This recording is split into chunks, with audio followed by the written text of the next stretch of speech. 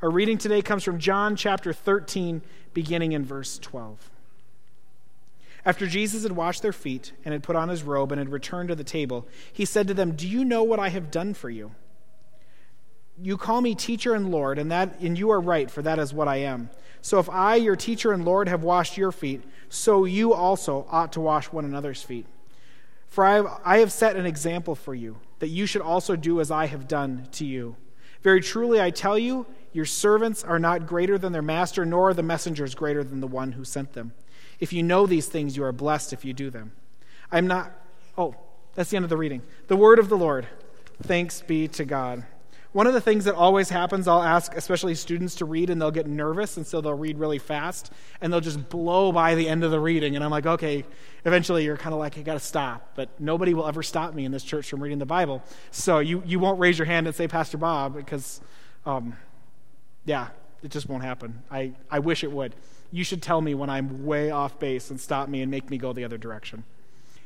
We're in this series called Knowing God, Growing Together, and Reaching Out, which is our mission statement. It's pretty simple and straightforward. This is who we believe, or where we believe God is calling us to go, and what we believe God is calling us to do, to connect people to God, to grow in community, and to reach out with the love of Jesus Christ, as we've said. But over this season, we've been asking this question, well, how are we going to get there? What are going to be the things that we're going to do to help us get to this place? And so over the last 2 weeks, we've brought up the first two of what we're going to call our core strategies. One, we will focus on Jesus because Jesus is the only reason we're here. We really believe the reason we gather is because Jesus died and rose again and called us to new life in him. The second is this, we will build relationships because we believe that relationships change lives. And so we're saying this, that we believe that the relationships that we have with each other will change our lives and will change each other's lives. We believe the relationships we build outside this walls will continue to connect people back to God. This is what we believe God has called us to do over the last couple weeks. But this week, we find our way into a third of these. And this one, I'd love for you to read this with me as we go to this third core strategy. So let's read this together. We will choose to serve because serving brings heaven to earth. For the most part, when I read this, I think I even hesitated when I started to say it, and maybe we all kind of feel this way. What do we mean bringing heaven to earth? Who cares about our job of bringing heaven to earth? Is that really what we're supposed to do? Why are we even saying that that's what we want to do?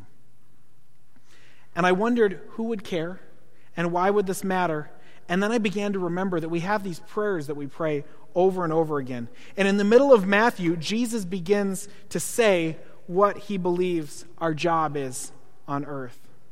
We pray these words, "Your kingdom come, your will be done on earth as it is in heaven." When we pray, we're asking for a job.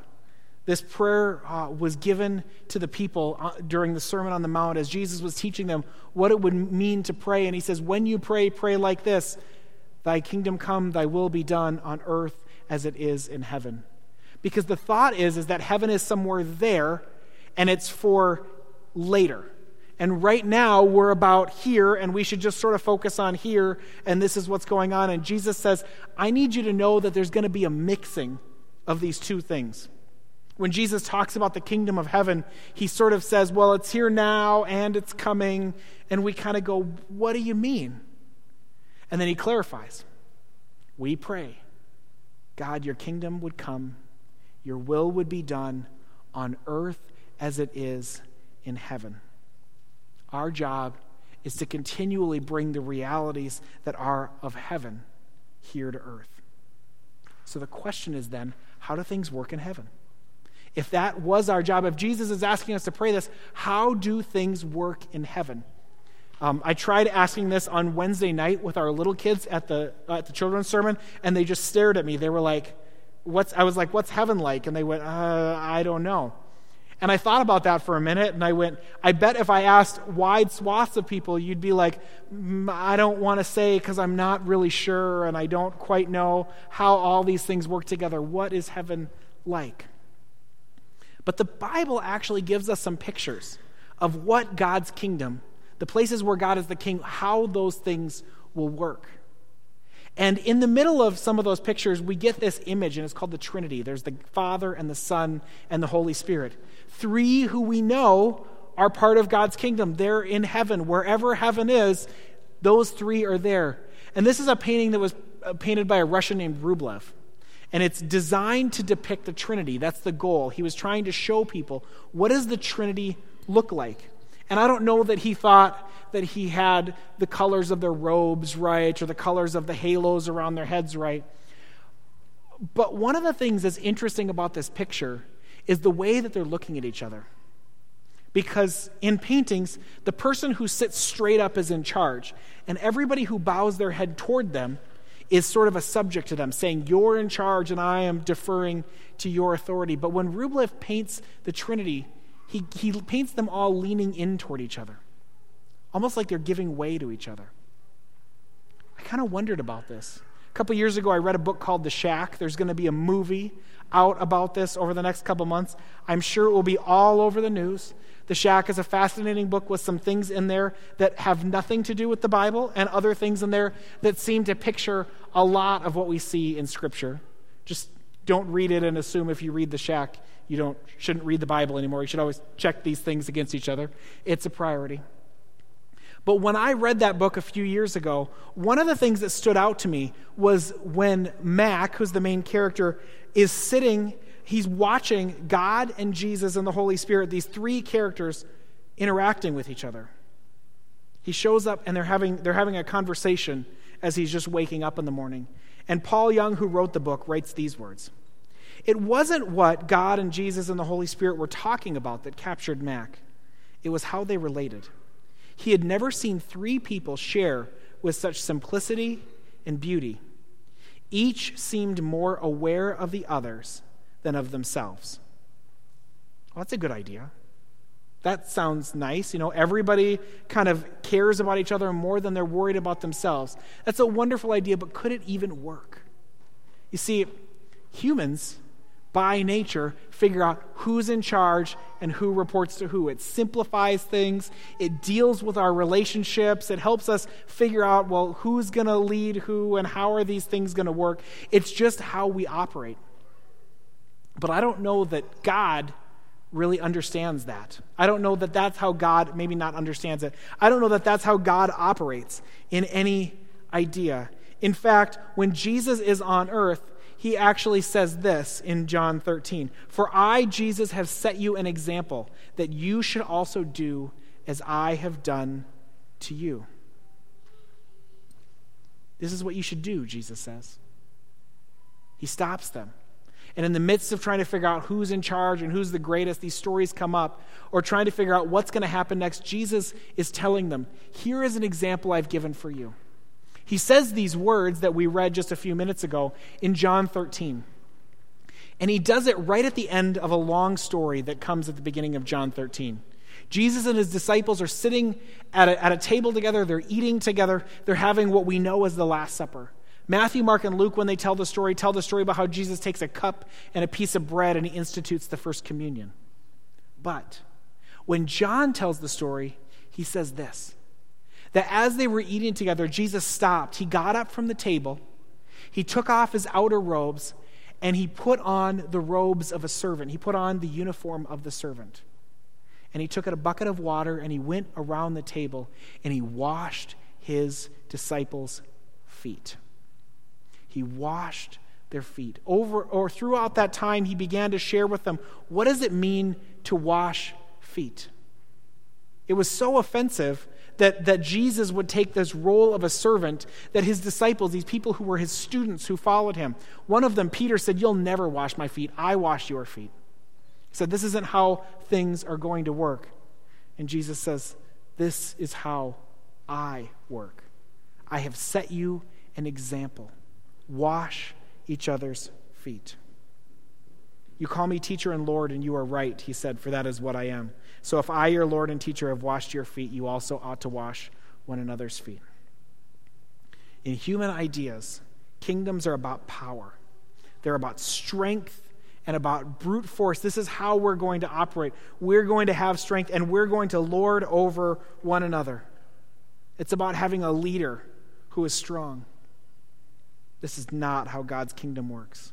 When God shows his kingdom, he shows it in the form of Jesus serving his disciples, of Jesus giving his life for others. Jesus' example changes our perspective about what God is calling us to and about how we will give ourselves away. You see, the truth is, when we serve others, we look like Jesus. When we serve others, we look more and more like Jesus. Now, I'm about to say something really groundbreaking. Okay, so just hold on a minute. I'm convinced that the world would be better if Jesus was in it. Yeah, amazing, huh? I bet pretty much everybody in the room is going, actually, I can get on board with that. I'm convinced that the world would be better if Jesus was around serving people. That totally makes sense. We get that. Of course we think that. But when Jesus leaves earth, he doesn't say, I'm gone, and why don't you fend for yourselves? In fact, Paul gives us a picture. He says the body of Christ will be the hands and feet of Jesus. We are called to look like Jesus. We're called to serve like Jesus. We're called to act like Jesus because we are Christ's ambassadors on earth. It's our job to represent Jesus in the world, and serving makes us look like him, both when we're here and both far away. We welcome people to this church like Jesus when we serve one another here, when we care for each other. It's why we work hard to make sure that there are people who will help out and bless other people, whether it be trying to make sure there's refreshments so that when you come in, you're comfortable, trying to make sure there are people who will help you get to where you need to go and to figure out what's going on if you're new here, trying to make sure there are people who will smile and greet you and say hello and ask how you're doing all the time. Because sometimes you've been here 100 or 200 or 400 times before, and you simply need to know that you're part of something and that you belong on a Sunday morning or on a Wednesday evening. We look more like Jesus when we serve each other here, but we look more like Jesus when we go out from this place and serve each other in this community. Jesus shows up in the world. God's kingdom shows up when we serve each other. And it's amazing to think that it's our call to serve each other. Sometimes Christianity scares me because people will come up to me and they'll say, I didn't like church A, or I didn't like this community because I wasn't getting anything out of it. And I'll be like, I kind of want to stop and say for a minute, don't forget that the goal of Christian community is not for us to get something. What you're here to get, I'm already telling you, is this reality. You are God's beloved, forgiven child. Treat your neighbor like that. Treat others like that. Don't let them forget this reality too, that a God who could have spent his time in heaven came to earth and sat among us. He served people. He blessed people. He wanted them to know what it meant to see God's kingdom among them. If we are, as a church, are going to look like Jesus, we can't think about what we're going to get. We have to think about how we're going to give and serve and bless others. Because this isn't about us. It's about how do we give ourselves away to one another. Jesus' disciples were arguing in a different story, and they were trying to figure out who was the greatest. And Jesus stops them and says this: whoever wishes to be great among you must be your servant, just as the Son of Man came not to be served, but to serve, and to give his life as a ransom for many. Do you want Living Waters to feel like heaven? Serve each other. Bless each other. Care for each other. Do you want Fargo to feel more like heaven? Get out there and wash feet. What are the jobs that nobody wants to do? That nobody has the time or the energy or the will in order to care? Who are the people that nobody's serving and are forgotten and not cared for? Those people are the people that you and I are called to bless, to serve, to bring a little slice of heaven from wherever it is into that place. We want to be bold. We want to say things that we believe to be true. Jesus asked us to pray these words, your kingdom come, your will be done on earth as it is in heaven. And I think he means it in this simple way.